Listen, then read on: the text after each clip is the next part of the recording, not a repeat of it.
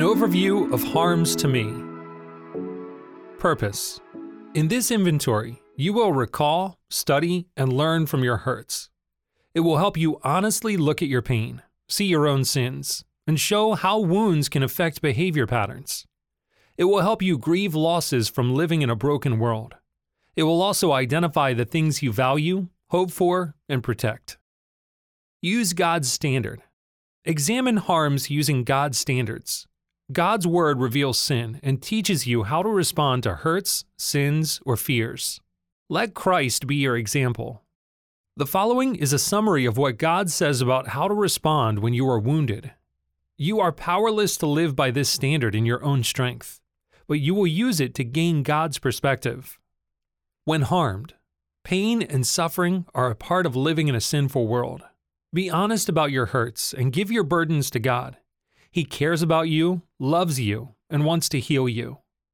Remember that Christ suffered innocently for all sin. Grieve losses. Speak truth. Do not deny or lie about sin. Be angry about sin, but do not let anger linger or lead you to sin. Do justice, but love kindness. Be willing to forgive. Walk humbly with God. Deal with your own sins first. Do not use pain as an excuse for sin. Leave vengeance for God. Love your enemies, do good, and pray for them rather than hate them. Key things to consider. Because of sinful human nature and brokenness in the world, we all experience pain. In some instances, no fault lies with one who suffers. Examples include child abuse, a painful birth defect, loved ones lost in tragic accidents, etc. While victims are not responsible for tragedies caused by the actions of another or natural disasters, victims are responsible for their response to the harm done to them. See Appendix C for examples. Christ's response to suffering and abuse gives us a model for God's standard.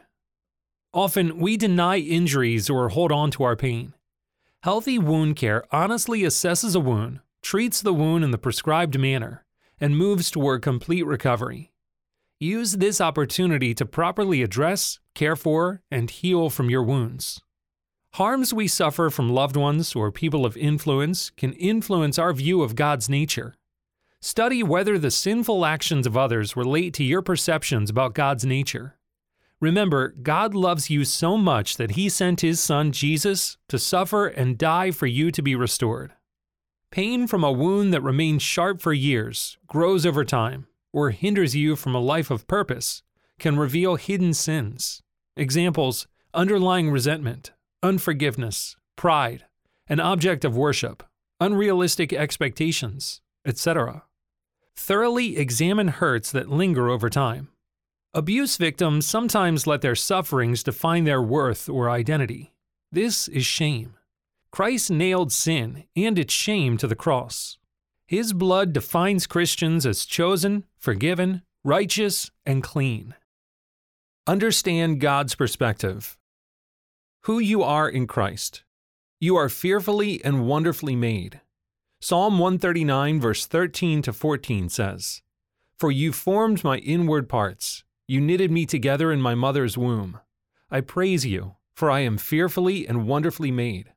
Wonderful are your works. My soul knows it very well." You are known and cared for. Psalm 56 verse 8 says, "You have kept count of my tossings. Put my tears in your bottle. Are they not in your book?" You are called to experience God's glory. 1 Peter 5 verse 10 says, "And after you have suffered a little while, the God of all grace, who has called you to His eternal glory in Christ, will Himself restore, confirm, strengthen, and establish you." You are being renewed. 2 Corinthians 4 verse 16 to 18 says, "So we do not lose heart. Though our outer self is wasting away, our inner self is being renewed day by day. For this light momentary affliction is preparing for us an eternal weight of glory beyond all comparison, as we look not to the things that are seen, but to the things that are unseen. For the things that are seen are transient, but the things that are unseen are eternal." You are moving toward peace. In John 16, verse 33, Jesus says, "I have said these things to you, that in me you may have peace. In the world you will have tribulation, but take heart, I have overcome the world." God's standard. Psalm 27, verse 7 to 11 says, "Hear, O Lord, when I cry aloud. Be gracious to me and answer me. You have said, seek my face. My heart says to you, your face, Lord, do I seek. Hide not your face from me. Turn not your servant away in anger. O you who have been my help. Cast me not off. Forsake me not, O God of my salvation. For my father and my mother have forsaken me, but the Lord will take me in. Teach me your way, O Lord, and lead me on a level path because of my enemies." Psalm 55, verse 22 says, "Cast your burden on the Lord, and he will sustain you." Romans 12, verse 14 and 17 to 19 says, "Bless those who persecute you. Bless and do not curse them. Repay no one evil for evil, but give thought to do what is honorable in the sight of all. If possible, so far as it depends on you, live peaceably with all. Beloved, never avenge yourselves, but leave it to the wrath of God. For it is written, 'Vengeance is mine, I will repay, says the Lord.'" 1 Peter 2, verse 23 says, "When Christ was reviled, he did not revile in return. When he suffered, he did not threaten, but continued entrusting himself to him who judges justly." In Matthew 5, verse 44 to 47, Jesus says, "Love your enemies and pray for those who persecute you, so that you may be sons of your Father who is in heaven. For he makes his sun rise on the evil and on the good, and sends rain on the just and on the unjust. For if you love those who love you, what reward do you have? Do not even the tax collectors do the same? And if you greet only your brothers, what more are you doing than others?" In Luke 6, verse 27 to 28, Jesus says, "But I say to you who hear, love your enemies, do good to those who curse you, pray for those who abuse you." Questions to help you begin your harms to me inventory.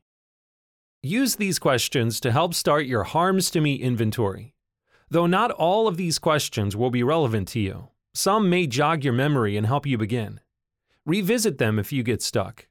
Review the question list in Appendix C if you are dealing with the pain of abuse. Who has hurt you? What kind of relationship did you have with your parents? Did you have a difficult time pleasing one or both of your parents? Were you able to easily manipulate your parents to get your own way? Did your parents compare you to others, family members, friends, troubled kids, etc.? If your parents were to describe you, what would they say? How did your parents punish you? By trying to reason, physical, or emotional? How did your family handle conflict?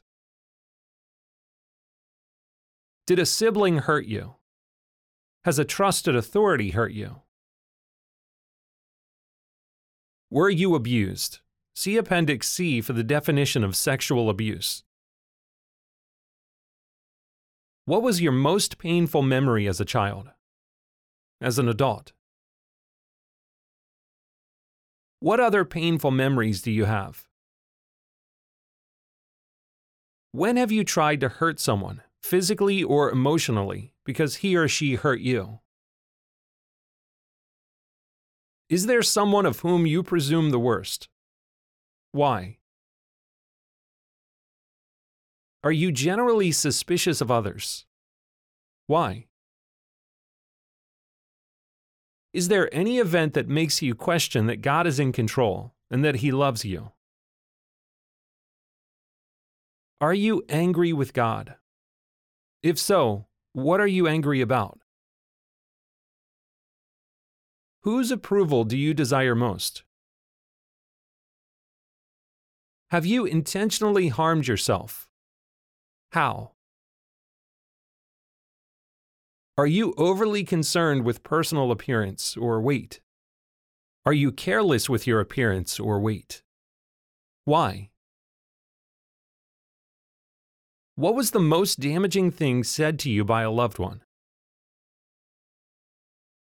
When have you felt betrayed?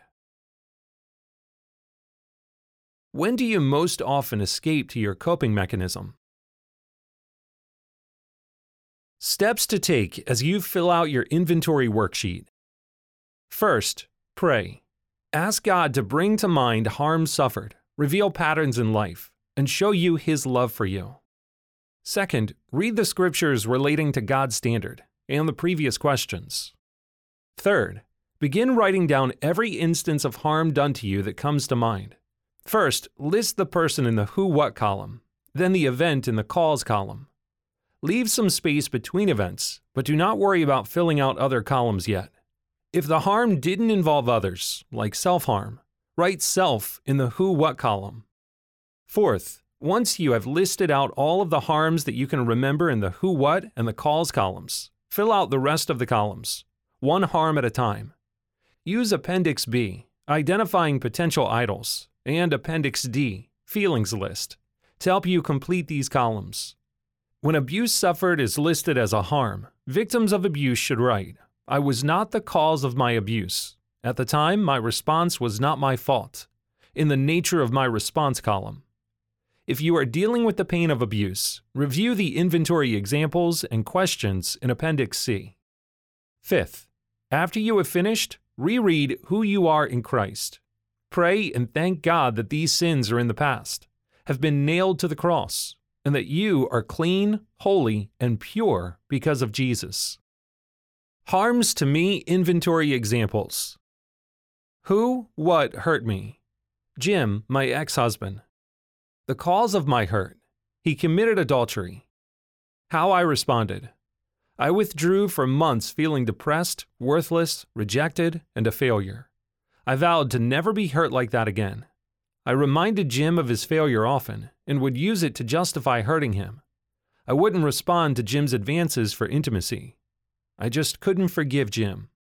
My response was self-protective, shameful, controlling, vengeful, spiteful, fearful, selfish, unforgiving.